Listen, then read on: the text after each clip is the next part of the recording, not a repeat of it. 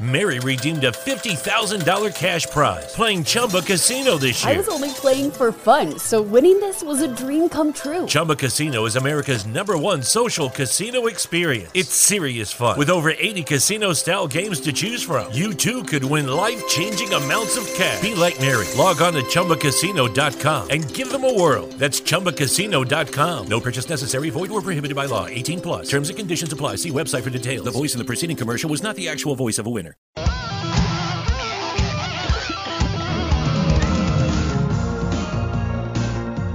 This is the main event. Bonus! That's good. Yeah. Throw me a freaking bonus here. Welcome, everyone, to the main event, Mark's Podcast Bonus Edition. Here brought to you by the Unhinged Sports Network and Belly Up Sports Network. I am your first host, lifelong wrestling fan, former radio guy, and cat dad. I am Troy, and with me, as always, is the WWE Walking Wrestling Encyclopedia and the main event collector.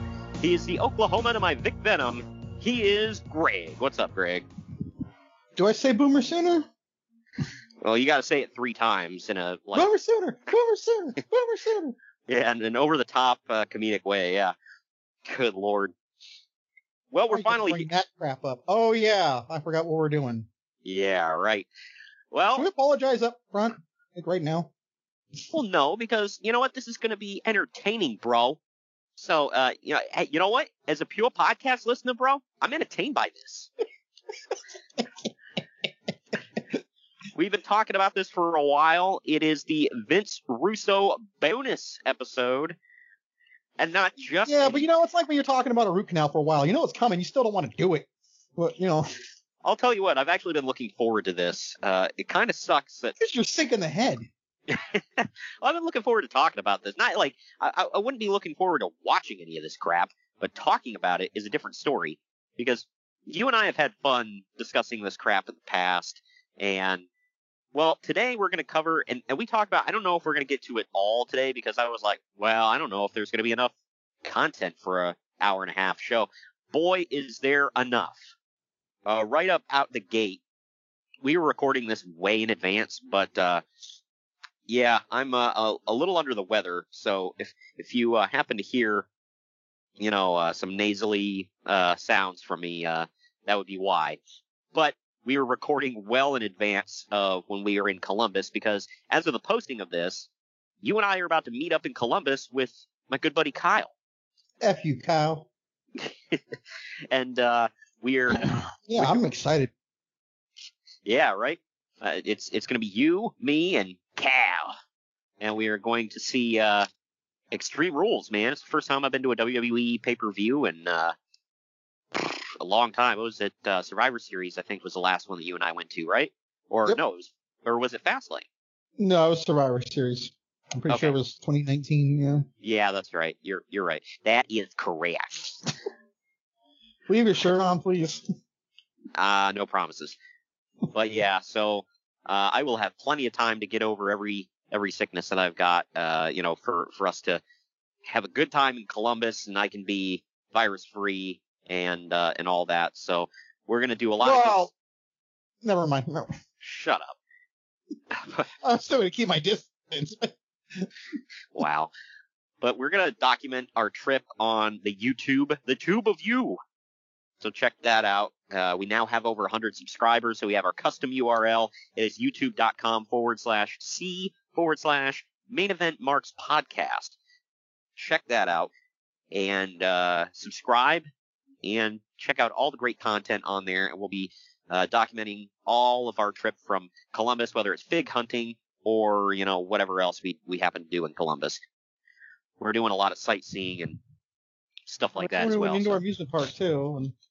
Yeah, if anybody knows what Scene 75 is, it's pretty cool. We got one here. Like a club in the 70s in New York or something. I know. You know. Yeah, right. And you're not a drinker. Kyle's not a drinker. I'm not much of a drinker, so this doesn't really appeal to me. But for anybody that knows of Scene 75, they've got like a bazillion beers on tap, like anything you could possibly think of. And they've got some pretty good food on top of that. So all in all, it's a cool I heard place to something go. about a roller coaster, right? There's an indoor roller coaster. There's mini bowling. There's blacklight mini golf. There's I'm not laser going tag. for black. Last time I went there, it was embarrassing, but we'll talk off air about that. But anyways. Why are your lips glowing in the dark? Anyway. It's a Jackson Pollock painting, dude. God, good lord. But, so we're going to dive into all the Vince Russo stuff here in just a moment. But first, I do want to let you know, right before this break, that the Main Event Marks is sponsored by Fanatics. Get your officially licensed sports gear over at fanatics.com. The link, however, our special link, is down in the podcast description. So go click on that.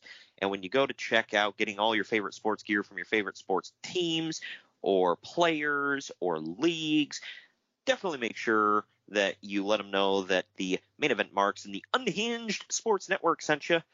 Also, we're excited to announce our new sponsorship with Swift Lifestyles. They are clean energy drinks and focus enhancers, great tasting vitamins, and big brain nootropics that are made and shipped from the U.S. of A. Go to swiftlifestyles.com and use our special promo code MainEventMarks. That's all one word, no spaces, for 15% off your order. Also, if you're listening on the podcast feed, thank you. Please leave a 5-star review, share the show, and let us know how much you love it. Give us all the downloads and spread the word. And subscribe. Definitely subscribe. But also, if you are listening on the podcast feed, we are live. I don't know if you know about that. We are live every Wednesday for a brand new show at 8 p.m. Eastern, 5 p.m. Pacific. That is on the Unhinged Radio Network. That is on unhingedsn.airtime.pro. The immediate replay is right after at 9:30 p.m. Eastern, 6:30 p.m. Pacific. Again, that's on Wednesdays. And we also have replays at 8 p.m. Eastern, 5 p.m. Pacific on Thursdays, Fridays, and Mondays. So check us out. That's unhingedsn.airtime.pro. We are live at those times. And we're going to take our first break right here. When we come back, we're going to dive into Vince Russo running WCW into the ground. Follow the Main Event Marks at facebook.com/Main Event Marks Pod, on Twitter at Main Event _Marks, and on Instagram at Main Event _Marks and at Main Event Collector. Get all the best podcast swag from the Main Event Marks. Our merch shop offers custom graphics, including the podcast logo, on hats, shirts, masks, greeting cards, and more. There are tons of new designs with more dropping all the time. Just head on over to redbubble.com/people/Main Event Marks to grab your podcast merch today and become an official Main Event Mark. That's redbubble.com/people/Main Event Marks. It's wintertime. When temperatures go down, the likelihood goes up that your furnace and other appliances go down with them. So don't risk a costly replacement. Stay comfortable with coverage on the appliances you depend on most with the Service Guard Appliance Repair Program from Black Hills Energy. It's peace of mind in a plan. Visit blackhillsenergy.com/sign up to learn more. The Main Event Marks are available wherever you get podcasts and on YouTube. Now back to the show. And we're back. We're back, bro. I want to let you know that Yeats aims to provide the most unique and high-quality sunglasses on the market at an unbeatable price. They're built from the latest manufacturing techniques. Yeats shades are made for comfort, durability, and big Yeet moments. And on top of that, a percentage of all the profits go towards beach cleanups and other community outreach programs. No matter your style, their shades are here to help you chase your vision. Go to yeetsofficial.com and use our special promo code BELLYUPPOD to save 10% at checkout. That's YEETZ official.com and put in that promo code BELLYUPPOD. That's BELLYUPPOD to save yourself 10% at checkout. Diving into Vince Russo in WCW first, just to set everything up. I want to make it clear. I'm looking forward to this, by the way. I want people to think I'm just joking. But, yeah, there's a lot of funny stuff to talk about here, so let's get into it. On October 3rd, 1999, Vince Russo and Ed Ferrara signed with World Championship Wrestling. Russo contends that his reason for leaving the WWF was a result of a dispute with Vince McMahon over the increased workload by the introduction of the new SmackDown broadcast and McMahon's disregard for Russo's family. Russo and Ferrara attempted to make the same Crash TV style on Monday Nitro, which was similar to the Raw is More format, only at an accelerated pace. This included edgier storylines with lengthy non-wrestling segments, constant heel-face turns, an increased amount of sexuality on the show, fake retirements, more backstage vignettes, expanding storyline depth, title changes, and the utilization of mid-card talent in a more effective manner. I mean, yeah, I guess to most of that. Except for that expanded storyline part. Yeah, right. Russo's official title in WCW is Creative Supervisor, and he's been given full authority on all angles and booking. I can't see what would go wrong there. So. Yeah, right. Well, in his last Raw magazine column, Russo didn't even write about wrestling and instead talked about being mentally exhausted and not seeing his family. The new schedule essentially kept Russo working and on call 24 hours a day, 7 days a week.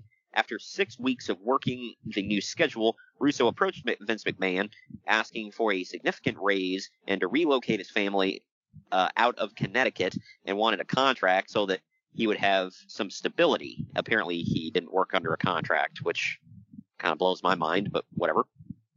Russo notes Would you want that man locked up in a contract? God dang it, you gotta lock down Russo. Yeah. But Russo notes that if this was any other television company and the head writer was given an entire second weekly show to write, he'd be compensated extra. But McMahon turned him down. Russo claims that when he talked to Vince about never seeing his children, Vince responded by saying that he makes enough money to hire a nanny. Russo says that after that comment, he was done and wouldn't have stayed even if McMahon had tripled his salary. At about the same time, Bischoff was given the boot in WCW, and Russo saw his opportunity. He contacted J.J. Dillon, who put him in touch with Bill Bush, who flew Russo to Atlanta. Boy, do you think J.J. regrets that one? Yeah, well... I'm sure he wishes he had that one back. I mean, after that Bischoff comment, he said that when he came in, he told Bischoff, "Oh, I know all the ins and outs of what they're doing over there." Yeah, right. I think he thought this was a great idea. I'm sure he did. And then he's like, "Well, I was wrong." Hey, my bad. Yeah, right. Look, I'm sorry for killing the company. All right. Look, It's I didn't kill. Personal, okay? It's like, I didn't kill the company. All right. I just put the bullet in the gun. Yeah, let's keep in mind, finger poke of doom, not Russo, and a lot of other stuff. We're not going to go down that rabbit hole, but there's a lot of stuff that wasn't him, to be fair. And I'm not defending the guy, we're about to talk about everything he did wrong, but. Hey, we just covered. Go ahead. It's like, the patient was on the gurney already, it wasn't on life support yet, but, it was in the hospital. Hey, man, we just covered Fall Brawl 99, so. Yeah. And that was. Not Russo. Yeah, that was not Russo. That was Bischoff's last show before he got El Buto. But they had a long meeting that day, and within 48 hours of first contacting them, Russo had signed with a WCW contract. On his way home from Atlanta, Russo called McMahon to give him the news. In the meantime, Terry Taylor, Bruce Pritchard, Kevin Kelly, and others are heading up the WWF writing team. I don't know if that's accurate. Well, I mean, even if it is, that was a hot time in WWE, so I think they traded up for that. Right. I don't know. I never heard anything about Kevin Kelly writing anything. I mean, maybe he did. I never heard anything about it. But anyway. I mean, a little off topic, but Bruce is currently creative now, right? Yeah, as far as I know. Because, man, SmackDown's been knocking it out of the park. I heard. I love how Bruce made Roman what Vince thought Roman could be. Just gotta point that out. Right. Well, that's if there's one thing that I gotta hand it to, and I don't like complimenting anything this guy says, but Meltzer had a good line for when they hired Bruce in. He's like, well, he speaks Vince. Wow. Like yeah. I mean, he'd been around since. I mean, off and on, he'd been around since. What was it, 89? Yeah, I think he said he was gone in 92, back in 93 or 4. Yeah. 10, 11. On hiatus, pal. No, I think he said he got crap can in 08. Was it 08? Yeah.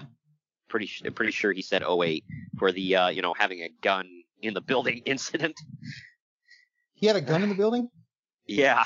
He had a firearm, Well, so that he's they from were Texas, so... Right. Well, apparently it was like open carry or something. I can't remember he talked about it on Was his show. it in Texas was happening? No, I can't remember. I think it was at the office. I can't remember the whole story. He talked about Because I it know on the they have an open podcast. carry in Texas, right? Yeah. Well, this was something about he pulled it out, and everybody at the people at the office saw he was he did it in public basically, and they were like, "Whoa!" And Stephanie called him in. It's like, did you seriously just whip out your firearm in front of everybody in the office? It's like, you're fired. But I didn't shoot it, buddy. Jeez.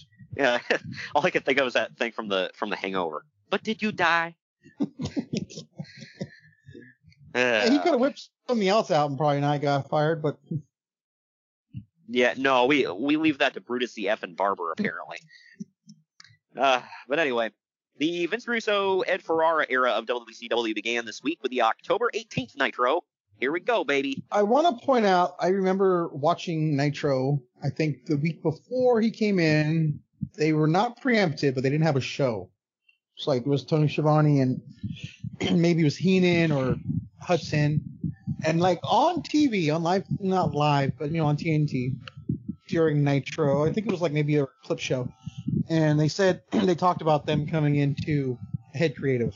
Which, Yeah. looking back, I'm like, why would you say that on TV? Yeah. You know the deal. You're going to say it on TV, Yeah, breaking know. the fourth wall, Just- man. It sounded weird to me. Yep. Well, hey, that was setting up for what was to come. It's like, why are you advertising that you got a new head writer? Well, in hindsight, it was probably Russo telling him to do it. Oh, of course it was, but it just I guess I didn't even think about that aspect. Yeah, he probably like, bro, you're going to tell him I'm coming in, bro. that'd be like if on WWE they just start talking about next week Bruce Pritchard's back writing the show. Like, cool. I don't know. I mean, Yeah. when you hear about like on Walking Dead or whatever, it works because it's a show. It's a little bit different. Yeah. Well, the only time you hear about it is like on The Talking Dead. They're like, oh, because they've changed showrunners like 4 times since they started The Walking Dead. But I don't know. It's like they're not gonna break the fourth wall on The Walking Dead. Where somebody's gonna be like, well, next week's gonna be really good because we got a new showrunner. Anyway. There was no mistaking that Russo's fingerprints were all over it, by the way, with the detailed scripting done that probably, more detailed scripting done than probably any episode of Nitro ever. They already started pushing the Turner limits with Medusa losing an evening gown match. In typical Russo fashion, things were booked as if internet fans were the ones watching, so there were lots of insider references, such as Buff Bagwell throwing a fit on camera about, quote, doing a job to La Parka and whatnot. Do you remember that? I remember that. Yes, vividly. He comes out and he looks just like so disheveled, and I remember now. Yeah. they do the whole thing where he keeps doing moves and he does like a headlock takeover, gets up and just nonchalantly walks away, and then he sarcastically does his pose, and then literally as he's down on like one knee doing the flex, he tells La Parka, come hit me in the head. Comes and kicks him in the head. Parka pins. Yeah. Who was this appealing to? I don't know. I'm like 15 at the time watching this, and I'm like, what the hell's going on? And Dumb. this was also the night Jeff Jarrett returned. Oh, yeah. Back with the guitar. And like, hey, I was at a pay-per-view last night and talk about stroke. I got your stroke and all that. And yeah. Yep. Oh, man. Well, they pretty much openly acknowledge that there's a booker deciding who wins and who loses, and pretty much erased the fourth wall entirely. Russo was acknowledged on TV, and the plan seems to be for Russo to make himself the evil Vince McMahon-like promoter. They're also working towards some angle where he overrules Hogan's creative control clause or something, and then Hogan comes back as the new anti-authority figure, a la Steve Austin. But of course, Russo booked for the internet fans, and Uncle Dave Meltzer says that this might all change now that the internet fans know about it. Well, I mean, kinda? I don't know. The Hogan's run during Russo's era was kind of weird. I mean, most things during the Russo era were weird, but Russo also wanted to phase out Ric Flair, which Flair is, of course, not thrilled about. I think Russo went on record and saying that was not true. He wanted Flair and Hogan to be the guys, but depends on who you believe. But then he turned around talking about we need new blood, bro. Like, okay. I think that was his plan to have them feud with Flair, which I can get on board with. Yeah. I don't know who you want to believe. It's a matter of opinion. There's also expected to be more emphasis on the women, especially the ones willing to take their clothes off. Uncle Dave expects Tori Wilson and Kimberly to get big pushes. They would. Jeff Jarrett also made a surprise return on Nitro in controversial fashion after walking out of the WWF, which you just made reference to. This is all one night, by the way. Yep. And that would sound like it's like, wow, there's a lot going on one show. Yeah, and none of it was good. One thing I do want to point out, by the way, you talked about the evening gown match. Yeah. Something I didn't realize until, I'm just thinking about it now. The title of the evening gown match was a New York evening gown match. New York. Why? Just go and put the pieces together. I didn't think about it. My thing is like, what's the difference? New York, bro. They got better evening gowns than anybody, bro. You're gonna rip them off. You're gonna see boobs, bro. What's the difference between a New York evening gown and a regular evening gown? I don't know. Maybe they're more expensive, or I don't freaking know. Yeah, freaking weird, man. A lot of people in WCW are upset with the Turner execs over the fact that Russo seems to be getting whatever he wants. Word is that Russo is being given pretty much anything he requests, from decision-making power to even production improvements. Others who have been in charge in the past, like Kevin Nash, Kevin Sullivan, etc., are upset because they've requested similar stuff and were turned down. In fact, everyone involved in creative has complained about the 3-hour Nitros, wanting to cut it back to 2 hours, but nobody would even consider it. But now it's likely going to happen because Russo asked for it. And it does happen. Yep. Vince Russo wants to do a full-blown hardcore division in WCW, which is an idea Eric Bischoff shot down. He also wants to turn the Cruiserweight division into its own separate entity, completely apart from the rest of WCW. That part I would have been on board with, actually. Yeah. I don't think that really happens, but... It didn't, no. Matter of fact, I would say that the Cruiserweight title mattered less and less and less every week when he was there, so... I mean, you could say that about any title in WCW. But here we go, man. WCW Halloween Havoc is in the books, and was the first pay-per-view under Vince Russo. I always thought he came in right after. Nope, he came in, his first official Nitro was the 18th. So, this was, I can't remember the exact date of Halloween Havoc, but I think it was the next week. So, yeah, he had like one Nitro in there before the pay-per-view. Yeah, it's become apparent that the direction that WCW is headed in, Russo and Ferrara themselves were basically the focus of the entire pay-per-view, with WCW got these hot new writers from WWF essentially being the theme of the show. Tons of last-minute card changes, angles, surprises, etc. Basically a carbon copy of the WWF style, but with far lower production values. Which is sad, because Turner probably had some amazing production too. It's like, how did you mess that up? I know.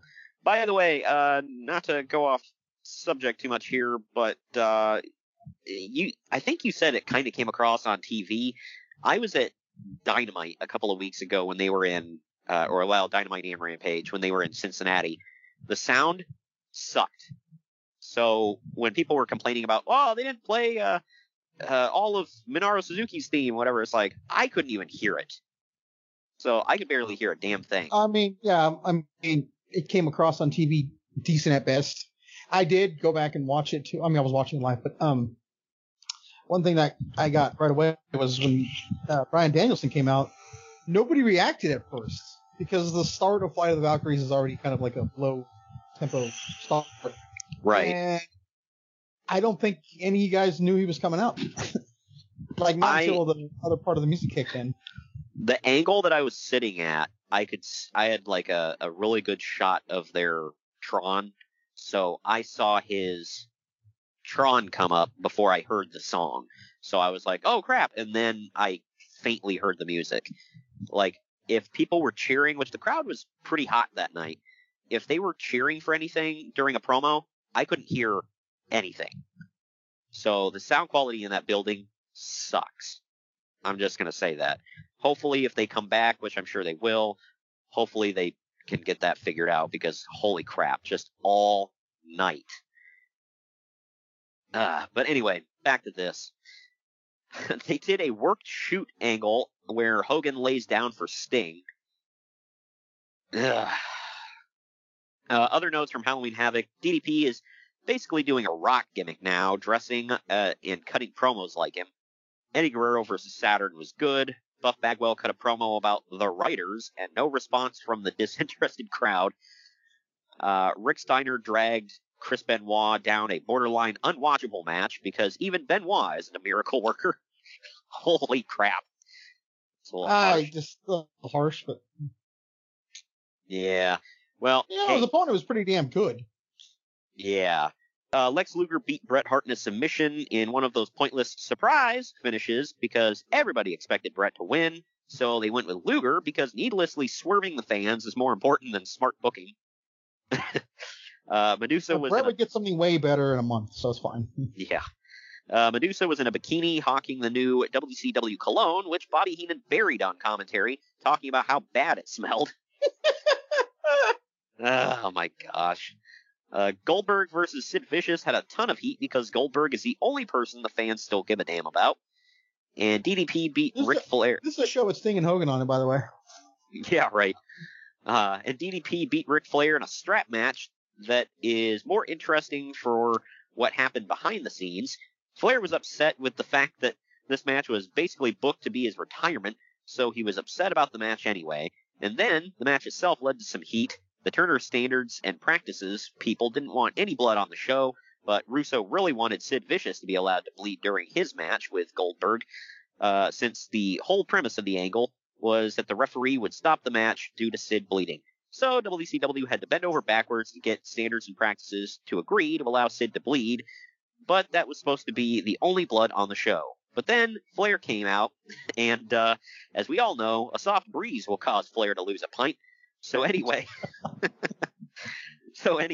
either Ric Flair's going to bleed or he's going to pull his pants down, right? You need to pick your poison right now. Or a combo.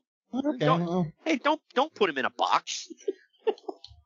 Well, if he was in a box, he might come out and be over. Yeah, a naked bloody box. Remember when Spike TV had to send TNA a letter? I do. I remember you telling me that. And I just lost my crap. They're like, quit letting that man get naked and bleed all over TV. Oh, man. Sounds like you're scolding an adolescent high school teenager, didn't you? I know. Quit getting naked and bleeding on TV. Anyway, so he bladed and bled far more than Sid ever did, and naturally got a ton of heat for it. And then Goldberg beat Sting in a match added literally at the last minute, and they were so disorganized that there legitimately wasn't a referee available at first. Sting seemed visibly annoyed by everything. Man. Sounds like an awesome show, man. We should totally watch it. Don't tempt me. Yeah. Hey, don't threaten me with a good time. All right, but we're in November now. The New York Post ran an article claiming that Nitro's audience had jumped nearly 25% since Russo and Ferrara took over. Uncle Dave said that that's a misleading stat if he ever heard one. If you compare Russo's ratings to the last episode under Kevin Nash's booking, then yes, there's about a 25% increase. But that's only because that Nash show was a record low for Nitro, far below the usual average. comparing Russo's ratings to that one episode is misleading. If you look at the average ratings during the last 3 months of Nitro before Russo took over, his ratings are basically right in line with what they were already doing. It's also noted that Russo is still trying to shop around a scripted TV series he wrote based on wrestling called Rope Opera. Good Lord. Yep. This is real, by the way. Who would green like that? Well, the answer is apparently nobody, because it never happened. I think we should take our next break, by the way, before we dive into more November WCW, mercifully enough. But we're going to take a break. Mercifully, it is over. Yeah, we're going to take a break. When we come back, we're going to dive into more WCW under Russo in the month of November of 1999, right after this. Follow the Main Event Marks at Facebook.com/Main Event Marks Pod, on Twitter at Main Event _Marks, and on Instagram at Main Event _Marks and at Main Event Collector. Good morning, good afternoon, good evening, and good night. My name is Thomas, and what's your name? I'm Alan. Alan. Oh, yeah. We're brothers. That's right. Yeah. Same mother and father. Your room was... We shared the room. Shared a room. We shared the room. Thought I knew your face. Yeah, we go way back, mate. Yeah. We should do a podcast then. We have. We do a podcast. We do a podcast. What's it called? The Broadcast. Yeah, that was planned. Yeah. Well. What do we do? Well, we cover all different things in the world of pop culture. We're talking about comic books, we're talking about professional wrestling, and we're talking about movies. Go back and watch classic retro wrestling events, the likes of WWE, WCW, and if you do like that, you can check us out on Apple iTunes, also on Podbean, Anchor, and on Podknife. Also check us out on Twitter at The Broadcast. That's BROKAS. There. Nearly stuffed up the ending. Yeah, it's alright. Good on you. Yeah. Instagram also at The Broadcast Podcast. Remember, we don't spell it with a C. We spell it with a K. Sorry, mate. Take it easy. Mary redeemed a $50,000 cash prize playing Chumba Casino this year. I was only playing for fun, so winning this was a dream come true. Chumba Casino is America's #1 social casino experience. It's serious fun. With over 80 casino-style games to choose from, you too could win life-changing amounts of cash. Be like Mary. Log on to ChumbaCasino.com and give them a whirl. That's ChumbaCasino.com. No purchase necessary. Void or prohibited by law. 18+. Terms and conditions apply. See website for details. The voice in the preceding commercial was not the actual voice of a winner. The Main Event Marks are available wherever you get podcasts and on YouTube. Now back to the show. All right, we are back. We're back. We're back, bro. We're not going forever yet. On the most recent episode of Nitro, Dustin Rhodes debuted doing a weird gimmick that... Yes. He looked like a cross between Goldust and The Undertaker. He came in on a zip line. You know what he looked like? I don't know if you've ever heard of this, but I don't know if it was a movie or a show. It's called The Shadow. You ever heard of it?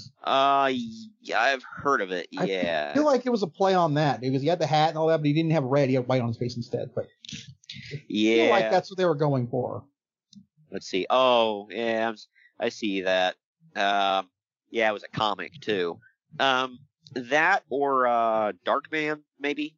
Oh yeah. Darkman crossed with Uncle Fester, maybe. Yeah, white face, that works. Yeah. But I will say, if I had to compliment anything about this gimmick, he was called Seven, by the way. His entrance was badass. Didn't they change the E to the number 7? I feel like they did. I think they changed the V to the letter 7. But whatever. Yeah, it was something like that. Okay. I think so. I don't know. But yeah, it was it looked cool, and he had a cool like dark ass looking entrance. But apparently a lot of people complained because in the vignettes he's trying to do a boogeyman thing, but people said it came off as like a pedophile looking in the window at children while they sleep. I thought boogeyman, but everybody's like, "Oh, that's like a pedophile." Like, I guess it would have been more pedo if he was watching them while they were awake, if that makes sense. You know? Yeah. It's like, it's just weird. It was just too close. I get people's complaint. I get that one. It was a little weird. Yeah, I mean, I get it. But I don't know. Maybe he should have been like in the closet or something. I don't know if that would have made it better. I mean, wouldn't under the bed make more sense? It's not like the thing. The boogeyman's under the bed. Yeah. I don't know. But Anyway, he came in on a zip line and cut a promo trashing the entire gimmick and complaining about how his dad had been fired. He wasn't fired. He actually quit. Another one of the... Fired. He's already fired. Good Lord. This was another one of those shoots, bro, that Vince Russo was so fond of. Now, I don't want to... I'm going to say this. I could be wrong on this, but I feel like these vignettes were airing before Russo got there. I don't know. I feel like they were, and if they were, I'm going to say Russo thought this was stupid, which is, it's whatever, but, you know. And does anybody else remember the nickname that Dustin Rhodes went with after he dropped this? The American Nightmare. So, I wonder who's using that now. Well, handed down. Yeah. Oh, I forget. No, Cody's using a second hand-me-down name because now I think he's just calling himself the American Dream. No, he made sure to do it for that one match. I heard him called it a couple of weeks when he was coming out dressed like freaking George Washington. So when he was going to have the very first ever interracial baby. Yeah, right. Hey, did you know Cody's ending racism? Yeah. Him and Brandy are single-handedly ending racism by having the first half-black, half-white baby. It is their gift to the world. Oh, man. Yeah. Oh, man. Oh, man. It's AEW Dynamite with Brandy and baby. Anyway. The next Hail, week... baby. Good Lord. All hail the baby. Good grief. The next week, Nitro featured a controversial segment where Ed Ferrara was mocking Jim Ross and his Bell's palsy. Depending on who you ask, it was either the most tasteless or funniest thing in a long time. Who the hell would say it was funny? Uncle Dave. How is that even remotely funny? He said if you take away the Bell's palsy thing, it was funny. Okay, I'll give him that. You take that away, it's stupid, but it's, I guess you can laugh at it. Yeah. I mean, if you're going to mock Oklahoma, because he's like a huge Oklahoma fan, so if you're going to mock the state and all that, yeah, okay. I can buy that. He freaking sets it up for himself. Like, I will say I did laugh a few times when Oklahoma would make references to, like, fake colleges of people who were wrestling. Yeah, like when Hoovy went to Tijuana U or Tijuana State. Yeah, that popped me, I'll admit. I mean, JR doesn't do himself, man. He did it on Dynamite. It's like, he makes a reference to college, whatever all the time, and shoot, in just this past episode we did, Unforgiven 2001, he was talking about, the Rock's Miami Hurricanes are on top. I mean, they're no Oklahoma Sooners, but, it's like, who gives a crap? I think they're counting their blessings on that. Yeah, right. But putting aside the Bell's palsy stuff, Ferrara was phenomenal in his portrayal of Ross, with all of his football jokes, his way of talking, the fawning over Dr. Death Steve Williams, and more. More notes from the show. The Harris brothers are going by the name Creative Control, and are now the individual names Gerald and Patrick. Yeah, that was clever. Yeah, I wonder where they got that from. To from. be honest, I'm only halfway being sarcastic on that. It was kind of clever. I'll give him that. I laughed a little bit, but I mean, I didn't realize it at the time. Looking back now, I see it, but it was clever. It was a little clever, but at the same time, it's like how you had complained about AEW. Sometimes you're like, well, they can't keep WWE out of their mouth. It's like, man, if you think that's bad, freaking WCW in late '99 and all through 2000 could not keep WWE out of their mouth to save their freaking life. Like, it seemed like everything was a stab at WWE. Like, do you come up with your own crap? But there was an utterly racist pinata on a pole match featuring several of the luchadors. It was made even worse because the pinata kept falling off the pole. After the match, Steve Williams ran in to attack everybody and apparently didn't bother to fake things too much, since he ended up sending 3 of the luchadors to the hospital.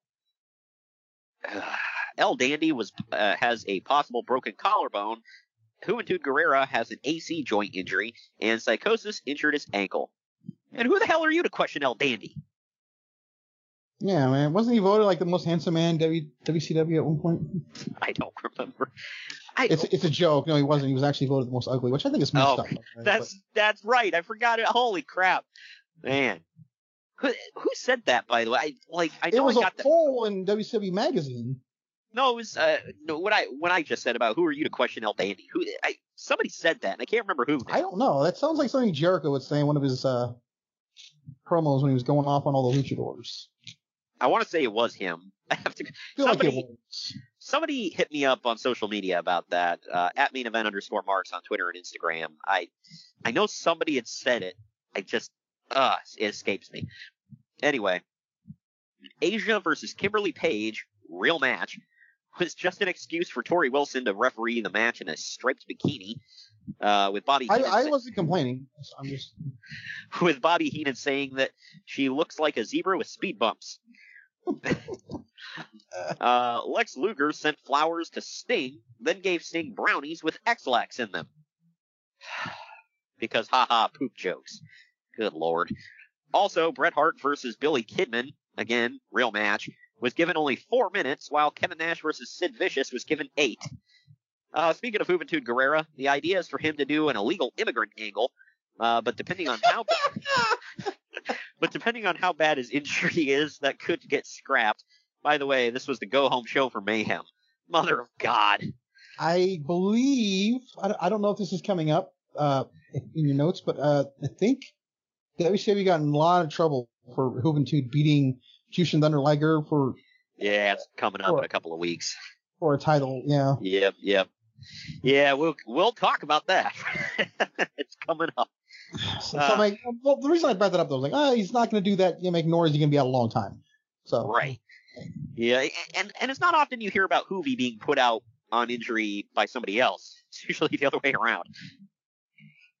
But let's get into this. It's WCW Mayhem. It was one hell of a weird show. Multiple times during the show, WCW turned down the crowd audio when they were booing the wrong person, quote unquote. That's weird. But, do we know who? Is there any specifics? Well, Sting got booed out of the building against Brett, which was expected. Others, like Goldberg and Booker T, were booed, and that caught WCW by surprise. Weren't they in Canada, by the way? This was in Toronto, wasn't it? I can't remember off the top of my head. Let me look. I feel like Mayhem was in Toronto. Let's see. Might have been. Let's see. 1 second here. Hold on. Well, just to show you. Oh. Hold on, just 1 second. Yeah, okay. So it's in Toronto. And we all know, and I hope I don't take crap for this, but Toronto fans are weird. Okay? Oh, yeah. It's like Bizarro World. Bizarro, yeah. So, you know. And they treat Hulk Hogan like a god up there, which people go, you would expect. Yeah, people go right to SummerSlam 2004, which is like the one. That's where like it got that label. Right. But clearly it was before then. So, you know. Right. Well, and friend of the show, Mr. Warren Hayes, I think he's from the Quebec area, and he was talking about how, he was never a big fan of Jim Duggan for multiple reasons, but he's like, yeah, the whole, I'm Canadian, so the whole, USA and rah, go America never did anything for me. It's like, yeah. And but, it shouldn't. Yeah, but it's like, I mean, yeah, but it's like, but Hulk Hogan somehow gets their rocks off when he comes out to Real American. Like, all right, whatever. I mean, don't get me wrong, Jim Duggan is no Hulk Hogan, but we also still. acknowledge that song rules ass, though. I mean, remember Oh, that. yeah, one of the greatest theme songs of all time. So it's like, you gotta give some leeway for that, too. Right. Shout out to Rick Derringer for that masterpiece. Supposed to be for Window Rotunda, by the way. I remember that. That wasn't even supposed to be a Hulk Hogan song. It was supposed to be, the USA Express? Yeah. Just to show you how far WCW has fallen in the last year, this show drew about 14,000 people, which was a solid number, but was still 2,000 short of a sellout. This time, for a pay-per-view with weeks of promotion, the show failed to sell out, even though most people knew that Bret Hart would be winning the WCW title, and even that wasn't enough to pack the building. Other notes. It's funny because it was between him and Benoit at the end. Now, we didn't know what the main event was going to be. But, yeah. Well, you said it was a tournament, right? Yeah. Okay. But, I mean, I believe the semifinals and the finals were that night, if I remember correctly. So we didn't know the match, the main event, I should say, going in. Gotcha.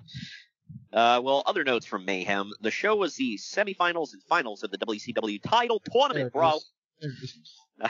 Evan Courageous versus Disco Inferno is horrible because Courageous, in his first major pay-per-view singles match, was nervous as hell and blew a million spots. Kurt Hennig lost a, quote, retirement match to Buff Bagwell, and the crowd spent part of the match chanting, boring, although Hennig did get a big ovation after he lost. He would come back and be a heel and join them, I think, or whatever. Yeah. Sting wore a t-shirt during his match to hide his physique because he's looking kind of flabby these days. Vampiro versus Berlin was a cluster F that turned into an excuse for Steve Williams and Ed Ferrara to mock Jim Ross some more, yet again making fun of Ross's Bell's palsy. Wasn't this where he kept shouting, Vampiro, Vampiro? I think it started here, yeah. Yeah, okay. I knew he had done that. Now that popped me. Ferrara is now going by the name Oklahoma. Yet another negative star for Meng versus Lex Luger. Oh, say it isn't so. That sounds like a barn burner to me. This is a real match. David Flair versus Kimberly gets -2 stars and was less of a match and more of a blow-job tease. Wow. Yes. Yeah. I never thought I'd say those words on the show, but here we are. But once never say never, man. Right. But once Kimberly started beating him up, the crowd just booed the crap out of it. Finally, Bret Hart beat Chris Benoit in the main event to win the WCW World Title in a good match, but not as good as their Nitro match in Kansas City a few months back. I'll agree to that, but I think it was not a good match. I think this was a great match, but it was not as great as that other one. Wasn't that the Owen Hart tribute? It was, yeah. Okay. Yeah, I thought so. In the same arena he died in, right? Mm-hmm. Yeah, it's sad. Man, that's a professional of Bret, though, man, to be able to put on a clinic in the same ring that your brother literally died in. Let's not discount Benoit, too. It was like one of his best friends, so it's like, I know it's not like brother connection, but, yeah. Oh, we all know how emotional Benoit was. I mean, we found that out when let's move on. Eddie passed. Yeah. But anyway. Hot topic, sorry. Yeah, right. Well, Nitro closes the ratings gap significantly this week. I mean, Raw still wiped the floor with him, but it was the closest that the ratings have been in a while, with Raw doing... November, so what's going on here? Who's the champ right now? Triple H? Yeah, Triple H is the champ. They're going into Survivor Series. Yeah. But Raw did a 5.51 rating, the lowest in months, and Nitro did a 3.41 rating. Man, any of these shows, like any wrestling show, would kill for a 5.51 rating today. Right. Like, that's not even possible. Like, that many people collectively don't watch wrestling on TV these days. Not saying they don't watch. They just don't watch on TV these days. But fans tuned out of Raw in droves during the main event, which was Triple H versus the Acolytes, and a segment that also saw Vince McMahon return. I remember that night. It was great. And they switched over to Nitro to watch Goldberg and Sid Vicious versus Scott Hall and Kevin Nash. Yeah, that's what would get my eyeballs. Good I guess Lord. On paper, that is the more intriguing one. I'm not going to say it was better, though, but... Don't get me wrong. I love all four of those guys. But in 99, like the late 99, I'm not tuning out of Raw to watch that. But meanwhile, Thunder did its second lowest rating ever against SmackDown.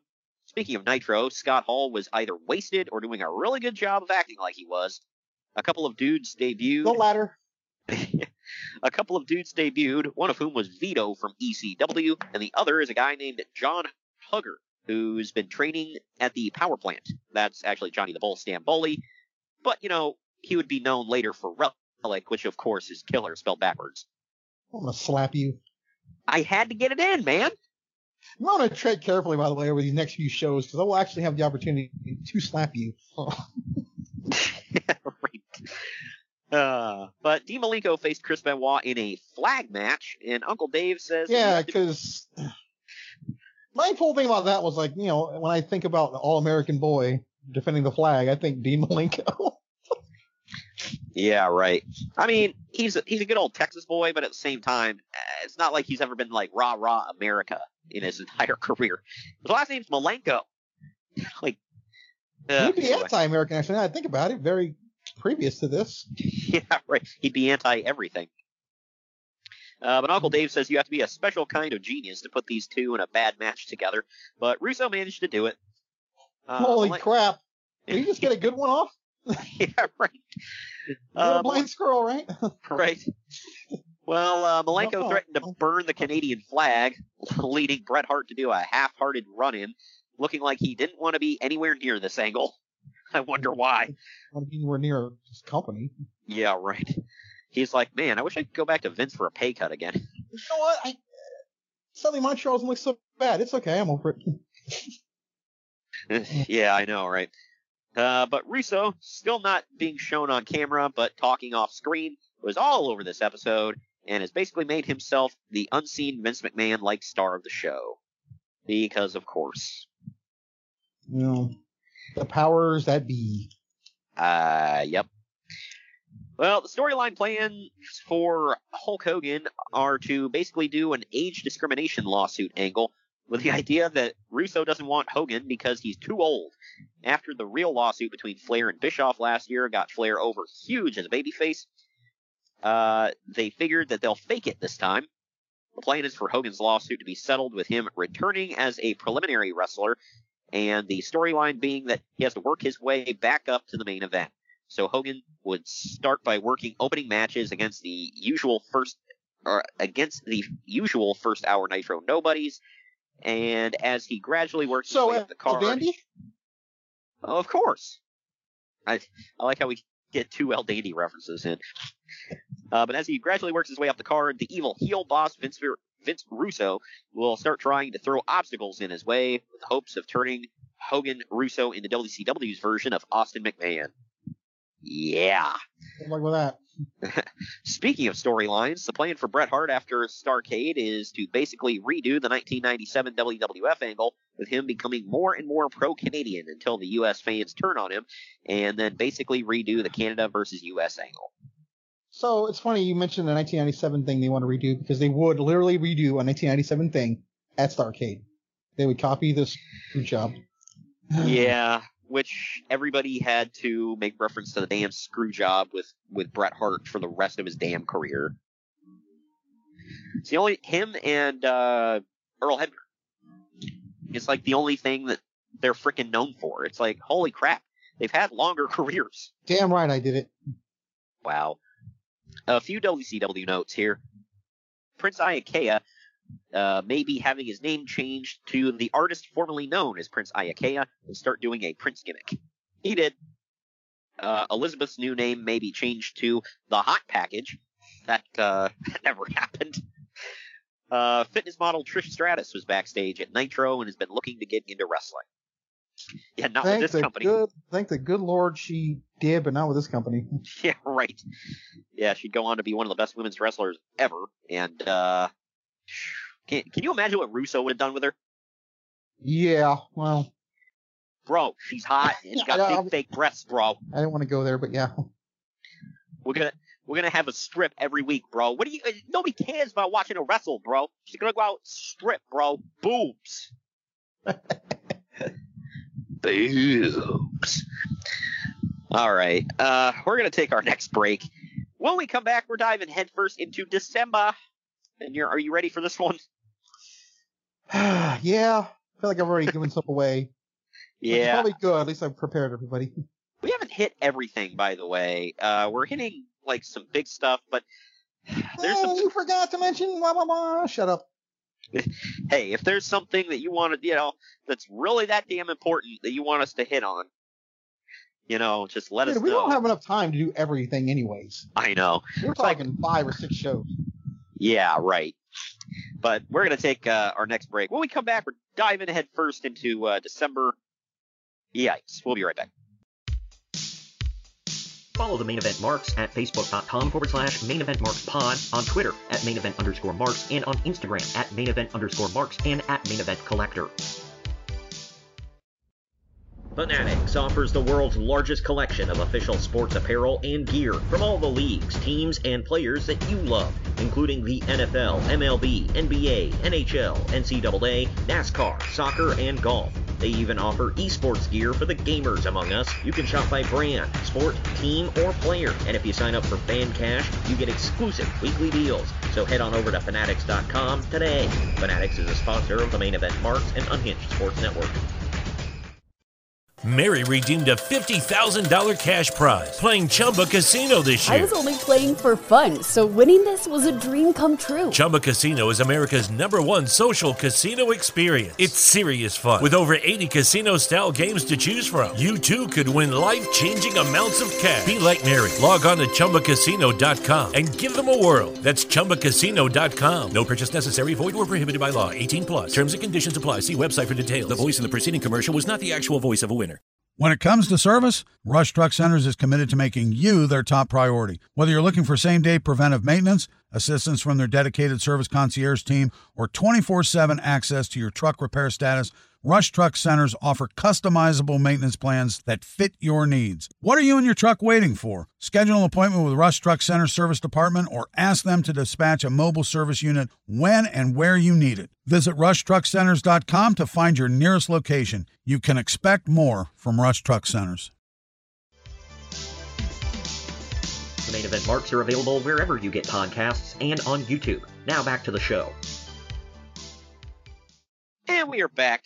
We're back. It's December time, baby. When you said we're diving into September, yikes, all I thought about was that scene in Tommy Boy. He's like, I've got a plan. And Richard's like, yikes.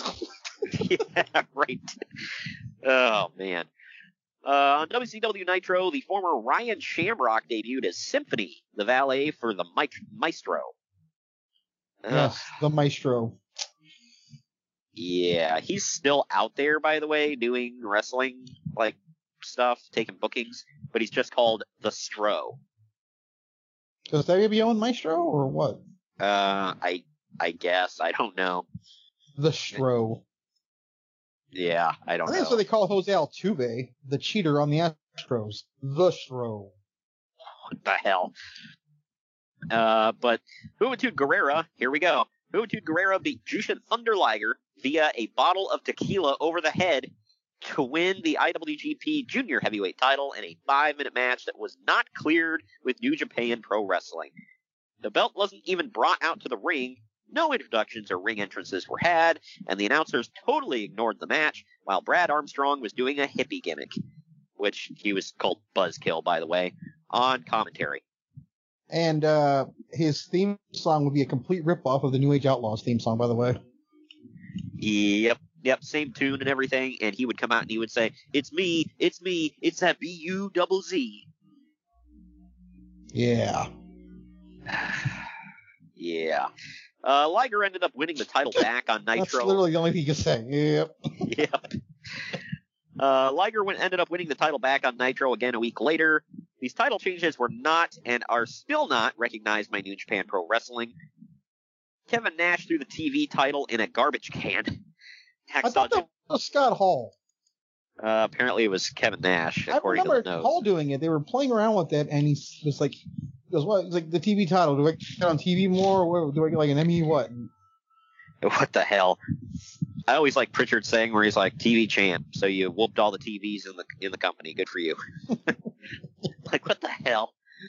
But yeah, Hacksaw Jim Duggan would find the title a month or so later and be crowned the new TV champion because, finders keepers.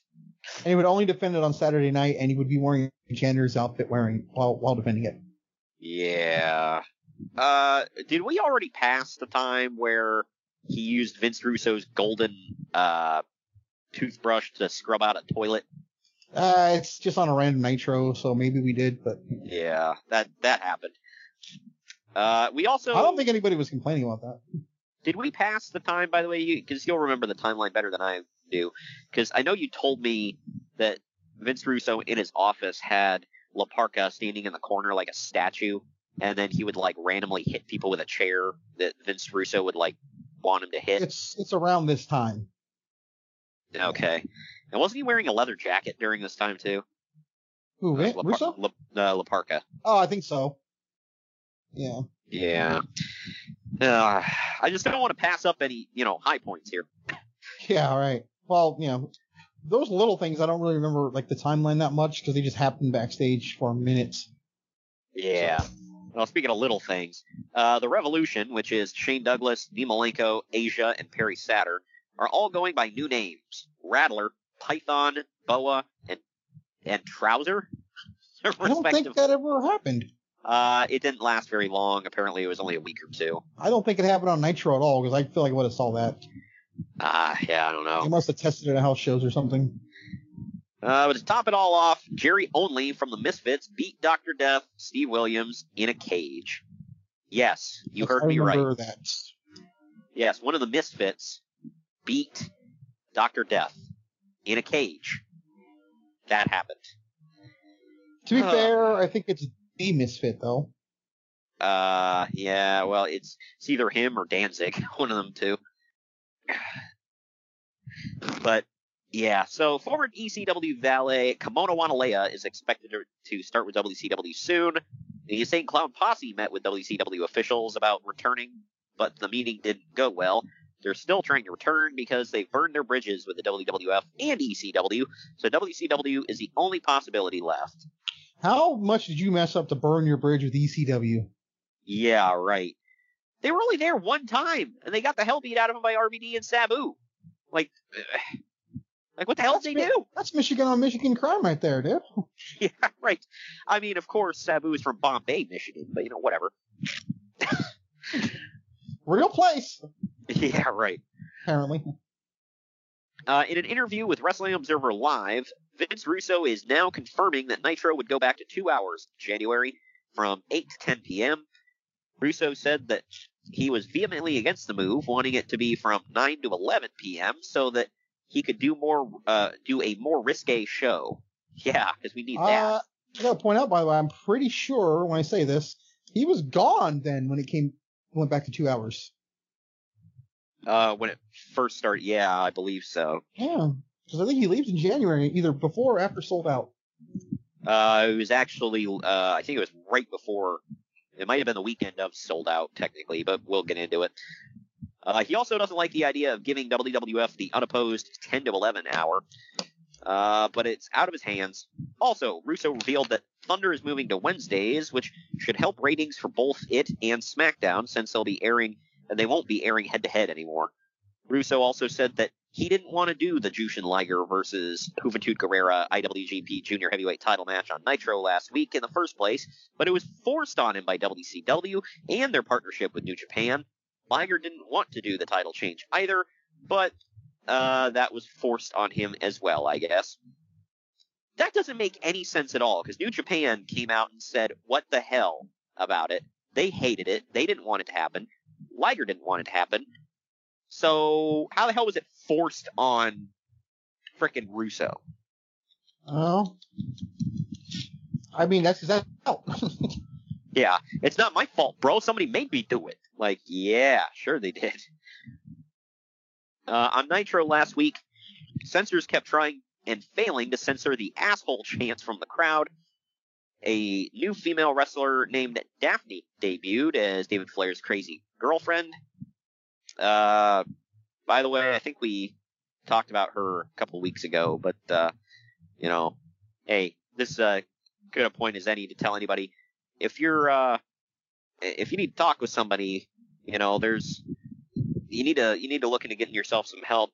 Just talk to somebody, reach out to somebody. Don't suffer in silence. And, don't let it get to a bad point. Like, unfortunately,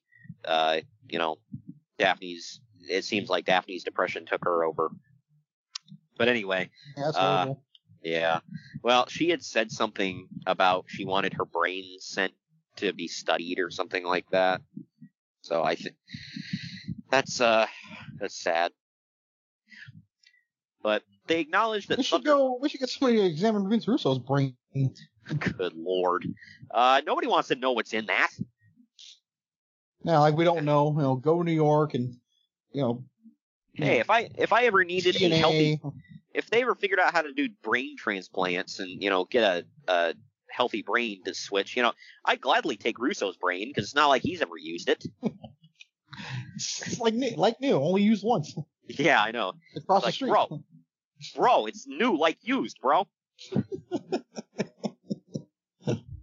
But they acknowledged that Thunder sucks, and Vince Russo said that all the top stars will be appearing on the show from now on in order to get people to tune in. I remember his exact words. He said, "We're going to make Thunder fun again." Yeah, about that. Well, I mean, he did start putting stars in the shows, and say what you will about it, but it did have everybody. Yeah, it still sucked. Whole thing sucked. Vincent is now being called Shane because, subtlety has always been Vinny Ruru's strong suit. Scott Hall I didn't get that when they first happened either. So switching from Vincent to Shane, I would have picked up on that. It's like, really? Like, come on. Scott Hall came out with a ladder, leading Tony Schiavone to ask him what he's doing, and Hall responded, quote, "You've got the format sheet in front of you." Because WCW is no longer even remotely pretending that it isn't all scripted. DDP cut a promo vaguely referencing rumors that he was going to the WWF.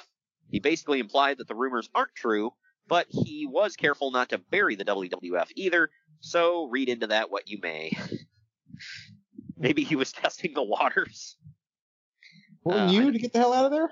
Hell yeah, I'd be like, how long do I have on this contract? Thunder basically sucked except for Jushin Liger versus Chris Benoit, which was a good match, but Juventud Guerrero was on commentary for that one and was pissed. God, Oh, not yet. There's going to be a thing where he's on there and he's pretending to be The Rock. Well, he was on commentary for this one. He was apparently pissed off. He's got heat with Liger stemming from an injury from 2 weeks ago in their match. He was absolutely burying Liger on commentary. Was he mad he didn't hurt Liger enough or what? What's the injury? Yeah, right. He called Liger a con man and unprofessional and basically trashed the match. Anyway, Guerrero is going to most likely need surgery for a dislocated elbow stemming from the match with Liger. Wow. Again, it's not often you hear about somebody hurting Juventud. Usually it's the other way around. But this week's Nitro was the lowest rated show since Russo took over, and in fact was the second lowest rated Nitro in over 3 years. Go figure. What, back to 1996? Yeah, I guess so.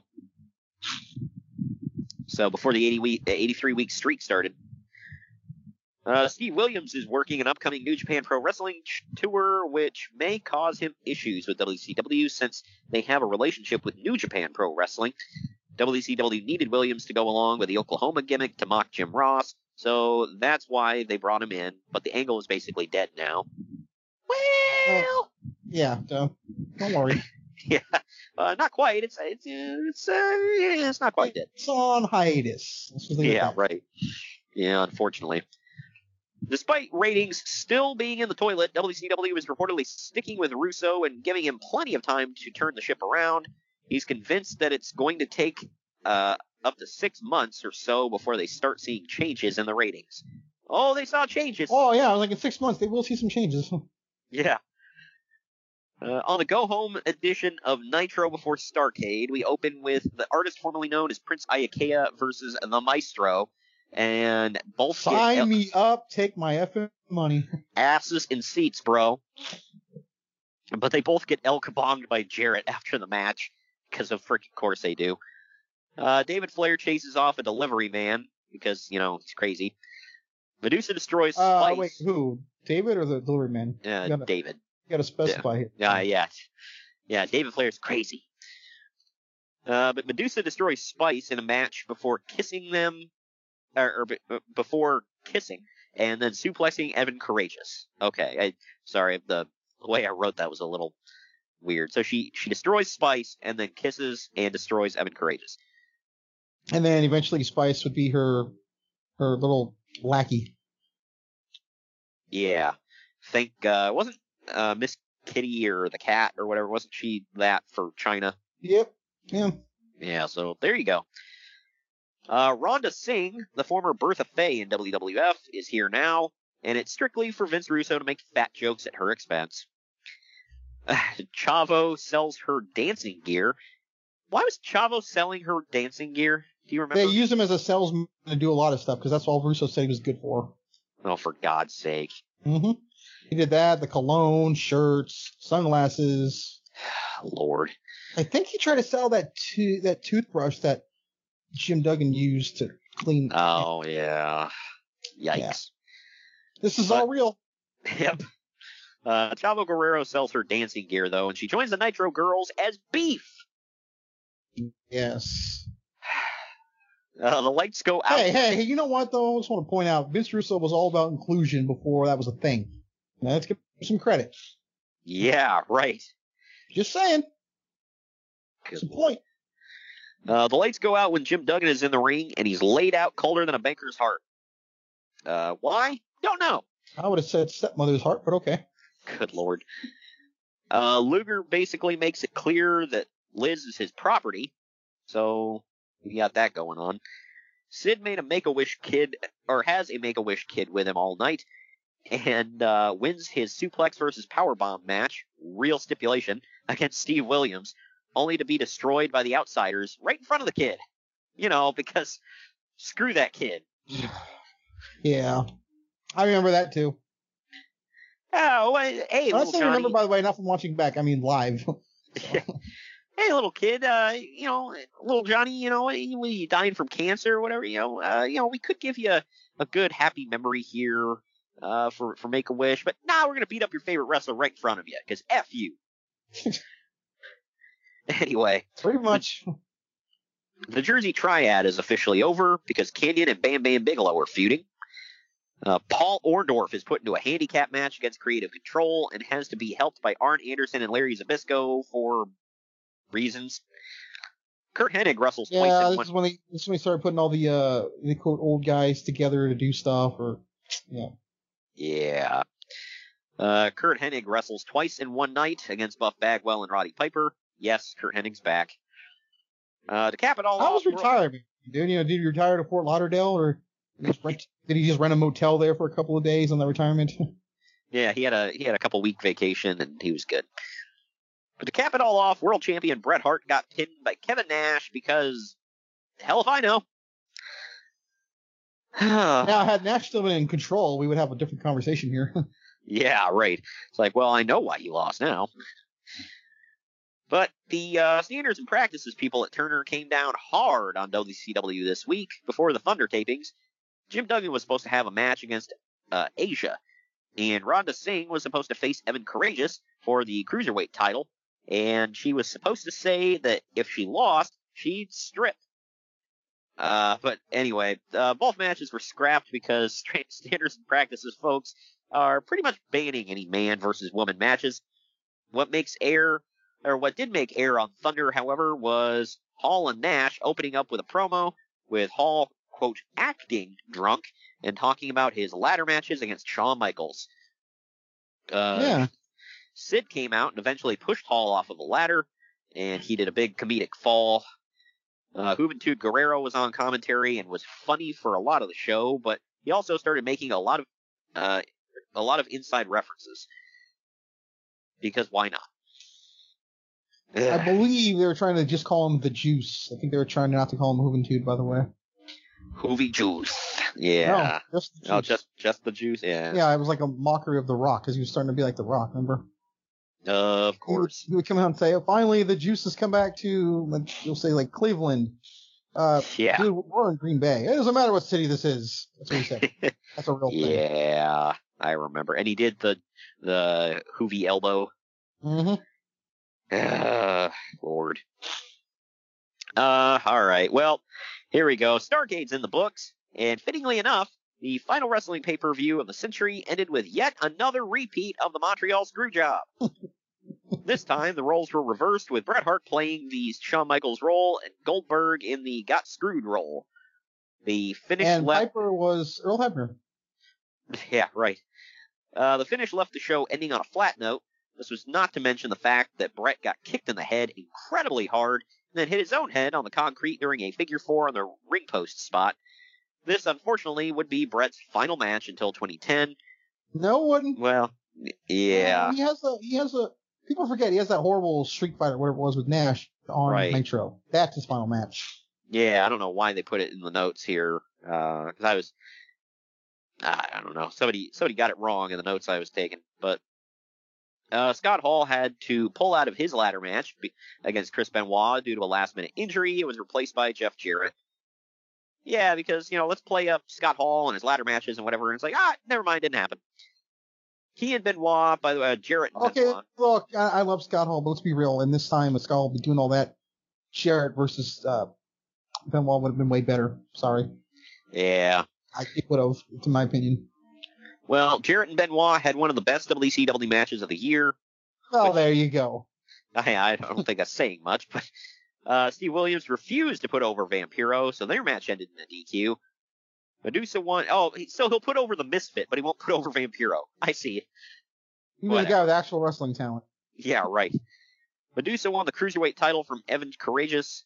Kimona from ECW debuted as a cheerleader valet for the Varsity Club under the name Leia Meow.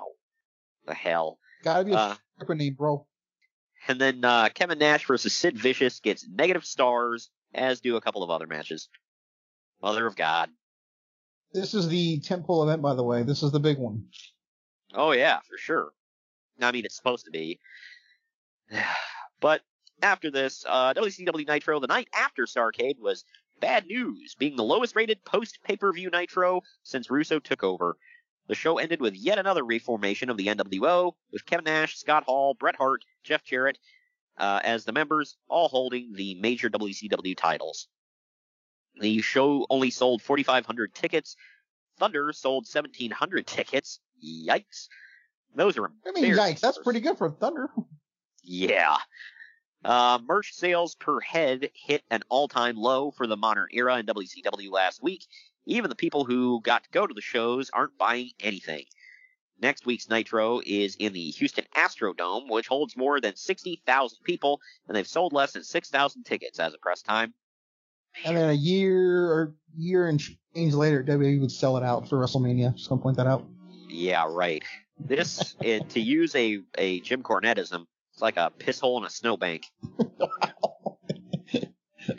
Oh, man. Because that's what he always said about the Superdome during the Crockett era.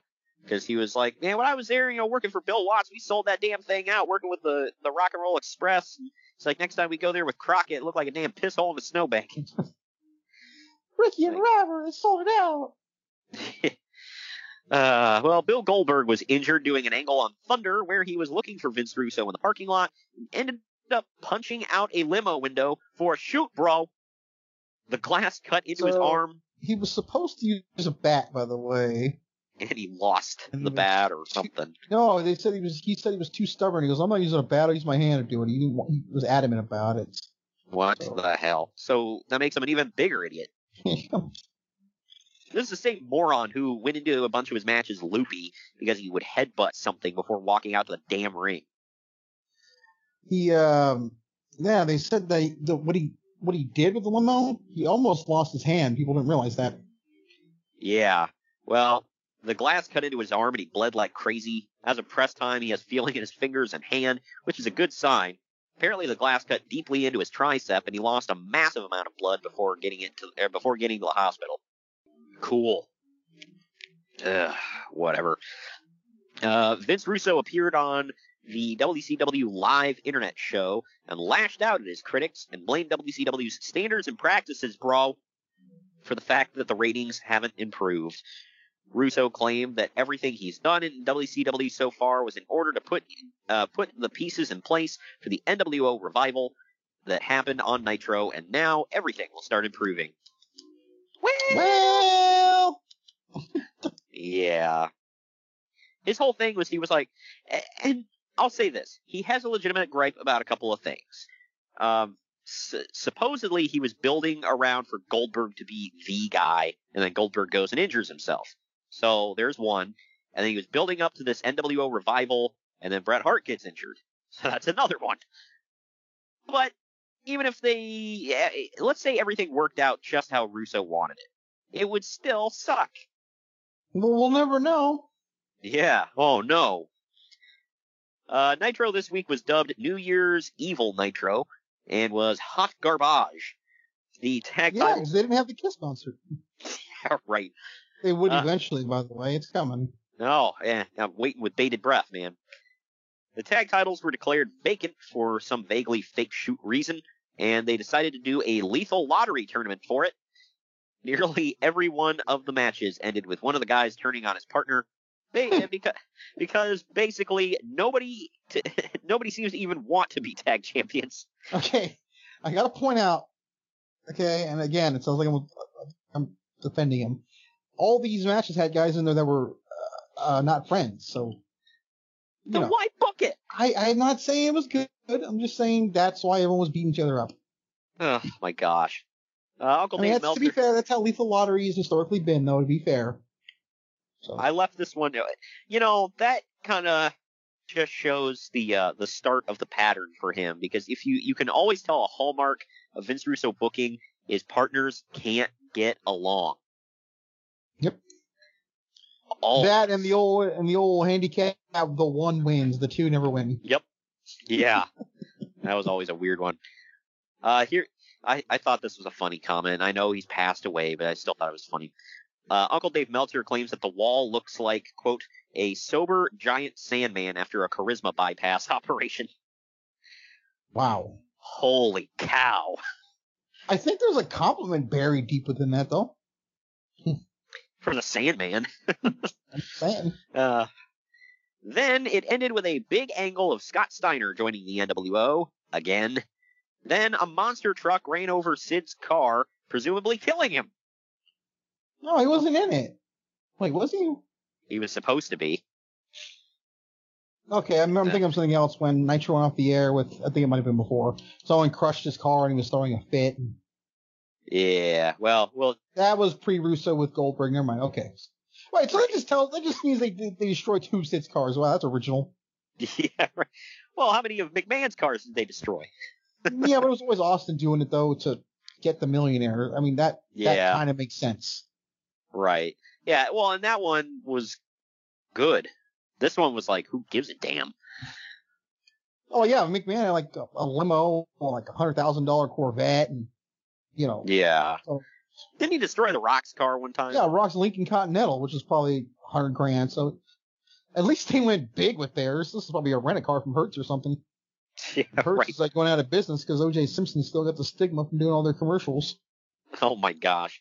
There's a lot of negativity in the locker room towards Vince Russo and Ed Ferrara over making much of the show about themselves with the powers that be gimmick. So this week on Nitro, that was phased out completely, and Ferrara's Oklahoma character seemed to be dropped also. Oh. Well, you just wait. That's, well, I don't want to spoil anything. I think we're going to take our second to last break here. So we don't have enough to break it into 2 episodes, but we do have enough to go a little long in this one. So we have enough. We don't have enough to make it 2 episodes, but we have too much for it to be a standard episode. Exactly. I like that. We're going to take our next break. When we come back, we're going to dive into the month of January of 2000. We're kicking off the new year.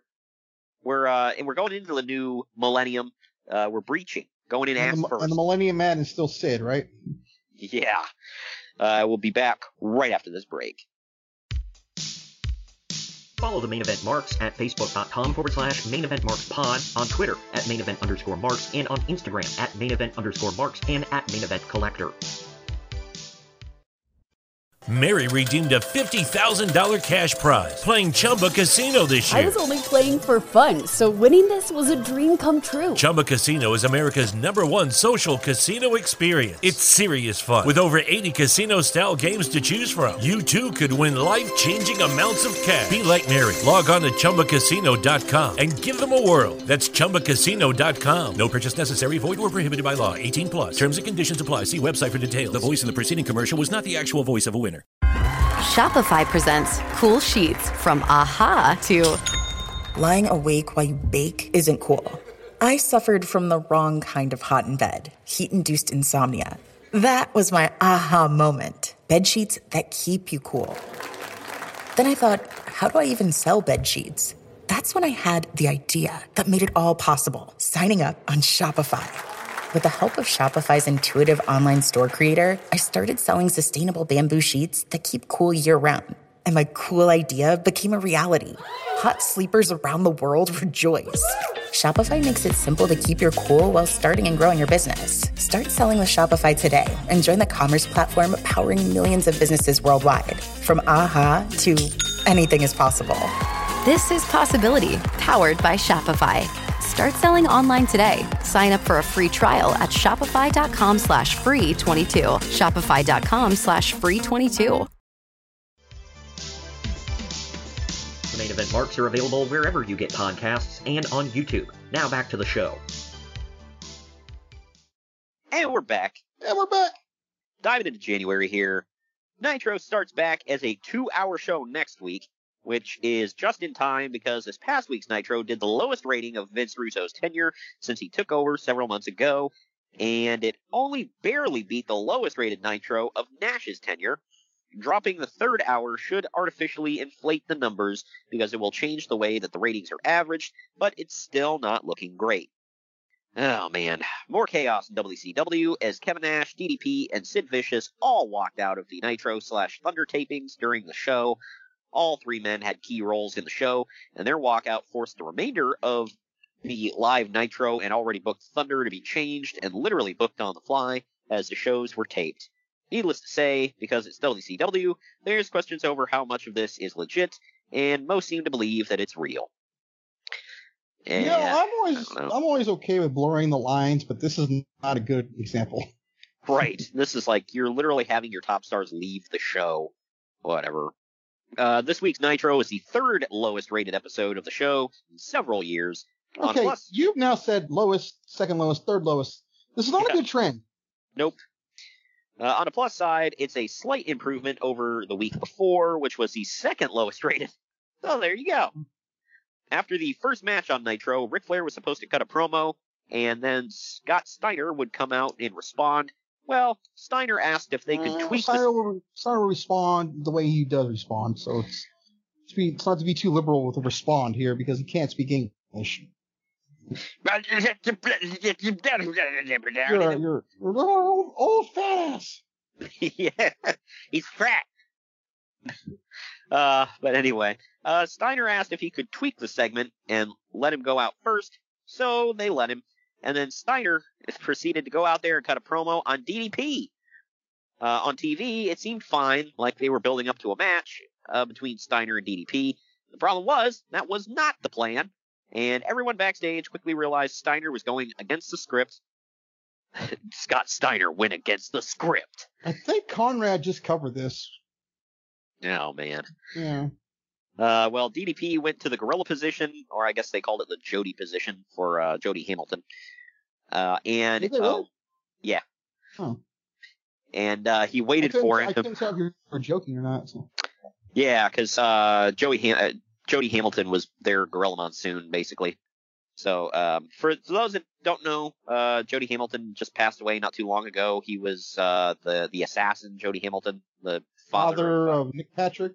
The greatest mullet in history. Hell freaking yeah, man. Although Brian Pillman Jr. is starting to give him room for his money, so we'll stick around and wait and see. Oh my gosh, high and effing tight, man.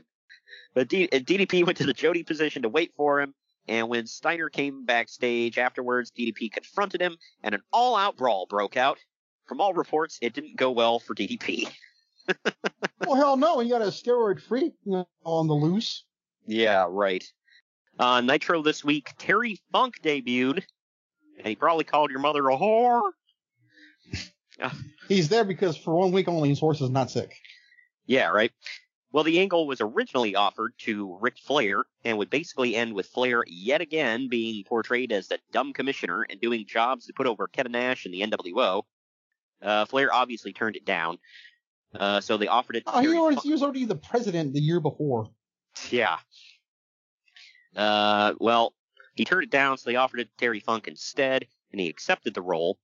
Flair, Scott Hall, and Kevin Nash are openly wanting to leave WCW. However, the company won't let them go because they didn't want to give the impression that people are trying to flee the sinking ship. Which is exactly what the hell they're doing. They are.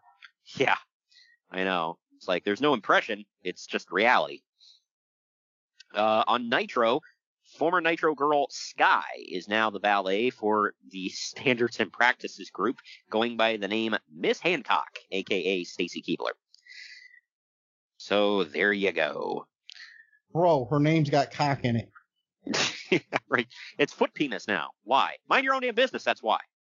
The tag team title tournament, bro, continued to suck and ended with David Flair and Crowbar winning it all. Because, nothing says tag champions like David Flair and Crowbar. Well, I'm trying to figure out what you mean by sucks with those two. Yeah, right. Terry Funk was introduced as the new commissioner, and the crowd audibly started chanting, "We want Flair," which is always a good sign. David Flair was all over the show, and boy, does he suck.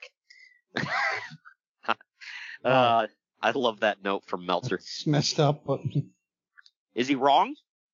No. Yeah, so there you go. Plus, there was a bunch of convoluted stuff with Buff Bagwell and Kanyon and Vampiro. There's a trio. Yeah, and something where everybody kept turning on each other. They also did an angle where Jeff Jarrett had to fight 3 veterans in one night, Jimmy Snuka, George Steele, and Tito Santana. Those are just the ones that accepted the offer. They just threw like 47 offers out there, and whoever responded first. Yeah. Well, they were all paid around $2,000 to $3,000 for this, by the way. King Kong Bundy, Honky Tonk Man, Bob Backlund, and Nick Bockwinkel all turned it down. Well, at least we know they have standards. Look, Nick Bockwinkel, I could totally see him turning that down.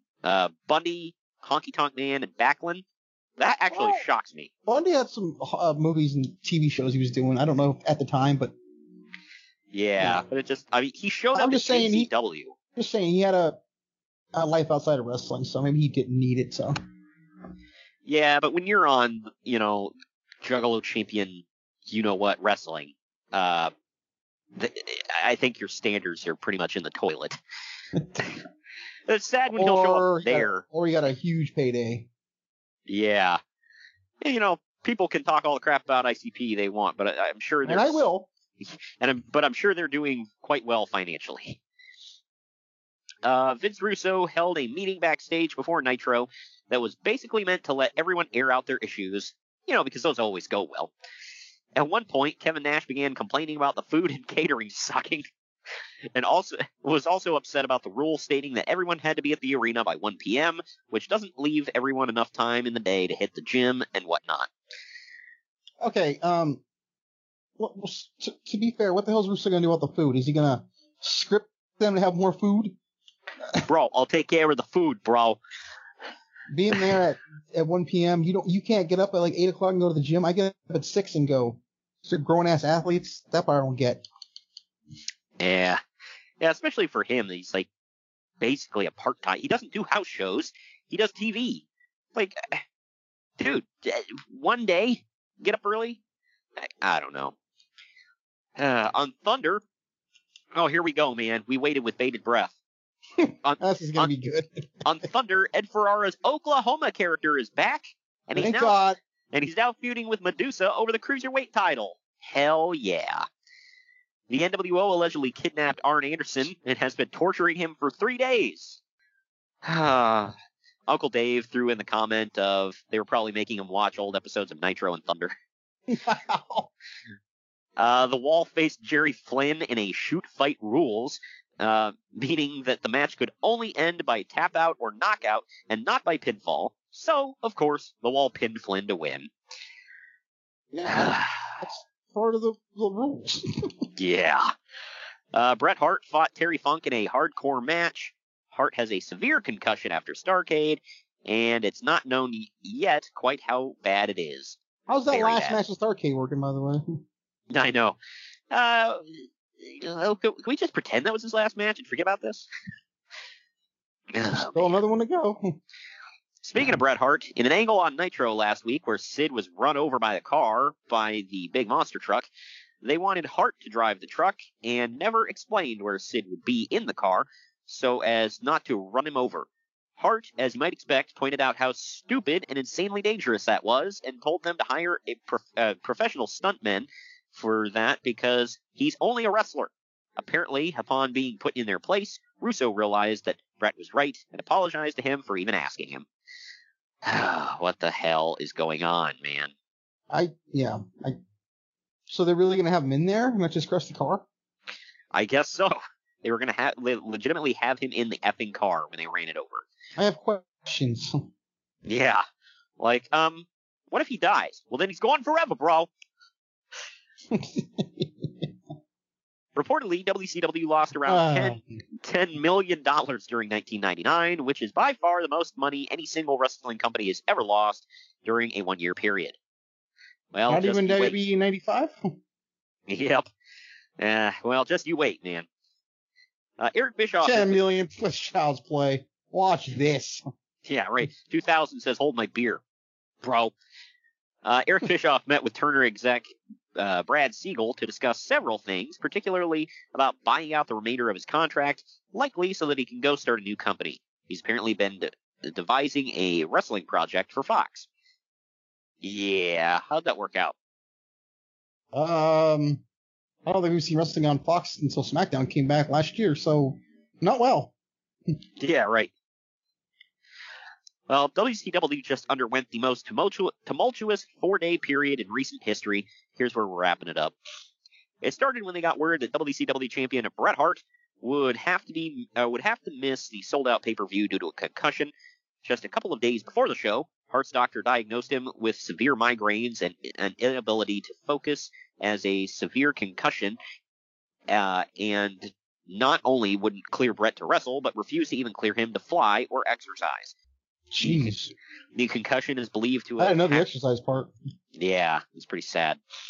The concussion is believed to have happened after Goldberg hit Hart with an extremely hard kick during their Starrcade match, and also when he hit his head on the ground during the ring, or outside of the ring, rather, during a ring post figure 4 spot. They left the sold-out pay-per-view without a main event 3 days before it was set to air. The very next day, Jeff Jarrett contacted WCW officials with a similar problem. He had a severe concussion during the match on Nitro earlier in the week when Jimmy Snuka splashed him off the top of the cage, and his doctor also ordered him not to fly or wrestle. Man. What the odds you get doctors telling two guys don't fly? Yeah, right. Don't fly, don't wrestle, just nothing. That left the show without its semi-main event. Also, they were going to do Jarrett versus Benoit in a 3 Stages of Hell ripoff because, of course, they effing were. I think we covered Sold Out, didn't we? Yeah, Sold Out 2000, now in the archives. We actually touch on a lot of this, so if you want to go back, this is kind of recap of some of that, but we're diving a little bit more into it here. The decision was made to strip Bret Hart of the title and crown a new champion at the pay-per-view. Russo wanted to do a battle royal with Tank Abbott coming out at the end as the surprise champion. A lot of people in the company have been unhappy with Russo's booking, which was clearly not turning things around, and the Tank Abbott idea was the last straw for many. I like how Tank Abbott winning the title is like, you know what? F it. Like, I'm done. You're worthless. I like also how he flat out says, well, he was only going to hold it for a day. It's like, so you're telling me once again you were going to do a quick title change? Yeah, it's like, that doesn't make it better, dude. That makes it worse, if anything.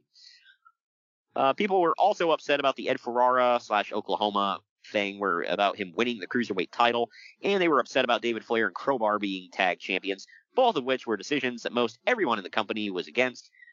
Bill Bush had been second-guessing his decision to hire Russo for weeks, while Kevin Sullivan had been openly pushing for the booking position for himself. Bush decided to put together a new booking committee so that Russo's ideas would have to be filtered by people who have more sense.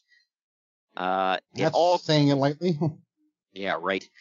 It all came to a head on Friday, 2 days before the pay-per-view, with Russo being removed from his position of total authority, but he was asked to stay on as a member of the committee, which would have also included Kevin Sullivan, J.J. Dillon, Terry Taylor, and Kevin Nash, among others. Russo did not decline the offer, but was still weighing his options. But as of press time, he said to be leaning towards leaving the company rather than taking a reduced role. Ferrara is still planning to stay in a reduced role, and he also said that he thinks that Russo would stay as long as Sullivan wasn't on the committee. I did not know that until now that Russo and Sullivan did not get along. Bro, I'm from New York. He's from Boston, bro. We hate each other. Yeah, that's one thing, and then there's like, bro, you play a devil worshiper on TV, bro. I am a Christian, bro. Yeah, Christian likes women's. Never mind. Look, I'm not saying he's full of crap about being born again, but it's like there's certain things he says and does, and it's like no, he's just got a loose definition. Yeah, it's like I'm not sure. I'm pretty sure that Jesus would frown upon those things that you just did, but whatever. Bro, Jesus made these women, bro. I'm gonna look at them, bro. Yeah. Starrcade's buy rate came in at a 0.3, which is nothing short of disastrous for the biggest pay-per-view of the year. House show numbers are embarrassing. Merch sales are in the toilet. Russo has been promised 6 months to turn things around. It was only given 3, but it only took 3 months for WCW executives to see that things were getting worse, not better, so they decided to cut their losses early. Gee, I wonder why. Dude, 6 months seems to be key, though, because in 3 more months he's going to come back and reboot the whole company. Yeah, with Eric Bischoff. Well, WCW chose Sid for the main event and went through the ideas of Hulk Hogan, Randy Savage, Terry Funk, Ric Flair, and Kevin Nash, all as possible winners of the world title, before finally settling on Chris Benoit. I like how he was like literally the last thought in their mind. The wrestler? No way, bro. Yeah, they offer it to everybody, and they're like, nah, I don't want it. I guess Hogan didn't want it for, because something about he wanted to return at a later date or something, I can't remember. Savage just didn't want to, like, they couldn't agree to money, and he didn't really want to wrestle. I don't think we would see Savage again until August of 2000, maybe something like that, August of 2000. And then that was it. Wow. Yeah, Funk, I can't remember the reasoning. Flair, I think he just didn't want to do it. And then Nash said he didn't want to, he said he didn't want the title because he just got put in the booking committee and he didn't want that kind of heat. So it's like, maybe he's smartened up in the last couple of years. But anyway. So they give it to a guy who's like, screw you, I'm leaving. Yeah, right. Well, Benoit hated Kevin Sullivan, and knowing that he'd be back in power, decided to get out of his contract after winning the WCW title and book it to New York. Yep. So, I don't know. Either way, the guy who won it, whether it's Tank Abbott or Chris Benoit, the winner of that title was only going to hold it for 24 hours. So Benoit didn't show up on Raw with that title. Yeah, right. That'd be the second time that the Big Gold showed up at WWF. Each time being a horseman, by the way.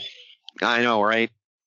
The revised end-of-year numbers from Turner estimates that WCW lost around $15 million in 1999, which is pretty much the same amount they lost during the entire 3-year period under Jim Herd at the beginning of the decade. Wow. What does that tell you? Yeah. That means the ding-dongs weren't even as bad as Russo. Good Lord. AOL is in the midst of purchasing Time Warner for a reported $160 billion, so losing $15 million isn't really that much in the grand scheme of things for Turner. However, WCW is still in heavy cost-cutting mode regardless, as they should be. And just a couple things here to wrap things up. Notes from Nitro after Sold Out. DDP and Buff Bagwell are still doing an angle where Kimberly is teasing leaving DDP. There were also lots of timing issues, missed camera cuts, and you could hear the director at times trying to direct segments. Yep, I remember that. Wow. I remember when they accidentally left the camera going after a Luger Liz segment, and they're sitting there laughing. Yeah. It's on like, YouTube. You want to see it. Yeah, they're like, yeah, it was good. Yeah, was that good for you? Yeah. And they're like cracking open like a Diet Coke or whatever. It's like, holy cow. Last thing, Vince Russo had a meeting with Bill Bush this week, making a series of demands. He either wants to be released from his contract, which still has nearly 2 years on it, or be given his job back as head booker with full control and not be forced to work alongside Kevin Sullivan or J.J. Dillon. I like how he now doesn't want to work with a guy who literally got him the job. How things have changed. 90 days, that's all it took. Right. He also demanded that he be given another 9 months or so to continue booking the show without interference from anyone else. At press time, no decision has been made, but Russo wasn't at the TV tapings last week. 9 months? Good Lord. You can birth a baby or kill a company in that amount of time. I'll take the latter. Oh my gosh. So that does that. I guess we're going to take our next break. When we come back, we're going to talk about what is coming up on the podcast next week and in the coming weeks, right after this. Follow the Main Event Marks at facebook.com/Main Event Marks Pod, on Twitter at Main Event_Marks, and on Instagram at Main Event_Marks and at Main Event Collector. Lucky Land Casino, asking people, what's the weirdest place you've gotten lucky? Lucky? In line at the deli, I guess? Aha, in my dentist's office. More than once, actually. Do I have to say? Yes, you do. In the car before my kids' PTA meeting. Really? Yes. Excuse me, what's the weirdest place you've gotten lucky? I never win and tell. Well, there you have it. You can get lucky anywhere, playing at LuckyLandSlots.com. Play for free right now. Are you feeling lucky? No purchase necessary. Void where prohibited by law. 18+. Terms and conditions apply. See website for details. If you're looking for your next new truck, trust Rush Truck Centers, the nation's largest commercial vehicle dealer network. Rush Truck Centers has trucks in stock throughout the country, including heavy, medium, and light-duty work vehicles. Plus, they offer a wide range of programs that help coordinate, monitor, and expedite vehicle service and repairs throughout their qualified service facilities. Check out their online inventory today at rushtruckcenters.com. That's rushtruckcenters.com. Expect more from Rush Truck Centers. Please speak to your Rush Truck Centers representative for further details. The Main Event Marks are available wherever you get podcasts and on YouTube. Now back to the show. And we are back. And we're back. For the final time. Next week, man. TNA Unbreakable 2005, bro. We're talking about that on September 29th. We've talked about before, it's kind of a one-match show, but that doesn't mean that the whole show sucked. Just means that, the main event was where it was at, man. So it was Joe, Styles, Daniels, greatest triple threat of all time, one of the greatest matches of all time. So tune in to hear all about that. I haven't watched it back yet. Very much looking forward to it again, because I haven't seen it since 2005. I've seen the match since then, but I haven't seen the event since 2005. But hey, man, we're about to dive into October, so I'm excited for that. Halloween season is upon us, so we're gonna try to get in some Halloween Havocs, and we're also gonna get in some stuff from the WWF and TNA as well. October, for those that aren't big into TNA, was a big month for them, for Bound for Glory. It still kind of is for Impact. So we're trying to spread the love a little bit. We're opening up October with WWE No Mercy 2006 for its 15-year anniversary. You remember much about that show? I do. I feel like I remember really liking it. Yeah. Looking back, I remember, because I was looking at the card for it, and I was like, wow, this is a really good show, or it looks like a really good show. I don't remember it off the top of my head. I do know the main event gets put together, I think, a couple of days before the pay-per-view, which is weird, but... Oh, wow. Yeah, this one, it was, the main event was a fatal four-way match for the World Heavyweight title. It was King Booker defending against Bobby Lashley, Batista, and Finlay. There was Mr. Kennedy versus The Undertaker. We've covered their one of their matches in the past. It was really damn good. There's Rey Mysterio versus Chavo Guerrero at Falls Count Anywhere. And Montel Vontavious Porter, MVP, also makes his WWE in-ring debut at the event by taking on Marty Garner. Don't ask me who the hell that is, but... Dude, you know who that is? Nope. Let me see. Nope, don't know who he is. I'm looking to see what his alter egos are, and it's like, no. Oh, apparently in the Indies he was Champagne. Okay, I've heard of him. I don't know anything about him, but it's a jobber match, so there you go. But hey, it's historic for MVP making his debut, so there you go. This could have been on SmackDown, but yeah. I know. It's like, why are you putting this on a pay-per-view? Whatever. Anyway, and then after that, we're going to cover on October 13th. It is one of two Halloween Havocs we are covering. It's the 30-year anniversary, Halloween Havoc 1991, man. The main event was a 2 out of 3 falls match. Lex Luger defending the World's Heavyweight Championship against Ron Simmons. It's the Chamber of Horrors match between El Gigante, Sting, and the Steiner Brothers, taking on Abdullah the Butcher, Diamond Stud, Cactus Jack, and Big Van Vader. This is the famous one that people probably seen highlights of. Oh, F yeah. And it's Brian Pillman and Richard Morton taking each other on for the WCW Light Heavyweight Championship. I don't remember that match off the top of my head. Neither do I. I don't even remember WCW having a light heavyweight title, but it was a thing. I remember the title. I remember that, though. Yeah, apparently this was the finals of their title tournament. Tournament, bro. I think Robert Gibson's hurt at this time, so. Yeah, so we got the computerized. Well, no, he's not the computerized man. He's just Richard Morton. That's his partner, though. Right. I think Halloween Havoc 91 will be one of those that we just kind of have to facepalm over. But it is what it is. Well, thanks for joining me today, Greg. Mm-hmm. This was fun, sort of, looking back on Russo's first few months. Yep. We'll bring you more Russo content in the future. More content. But this is just the scary, scary beginning of Russo in the WCW. And we will see you all next week for Unbreakable 2005.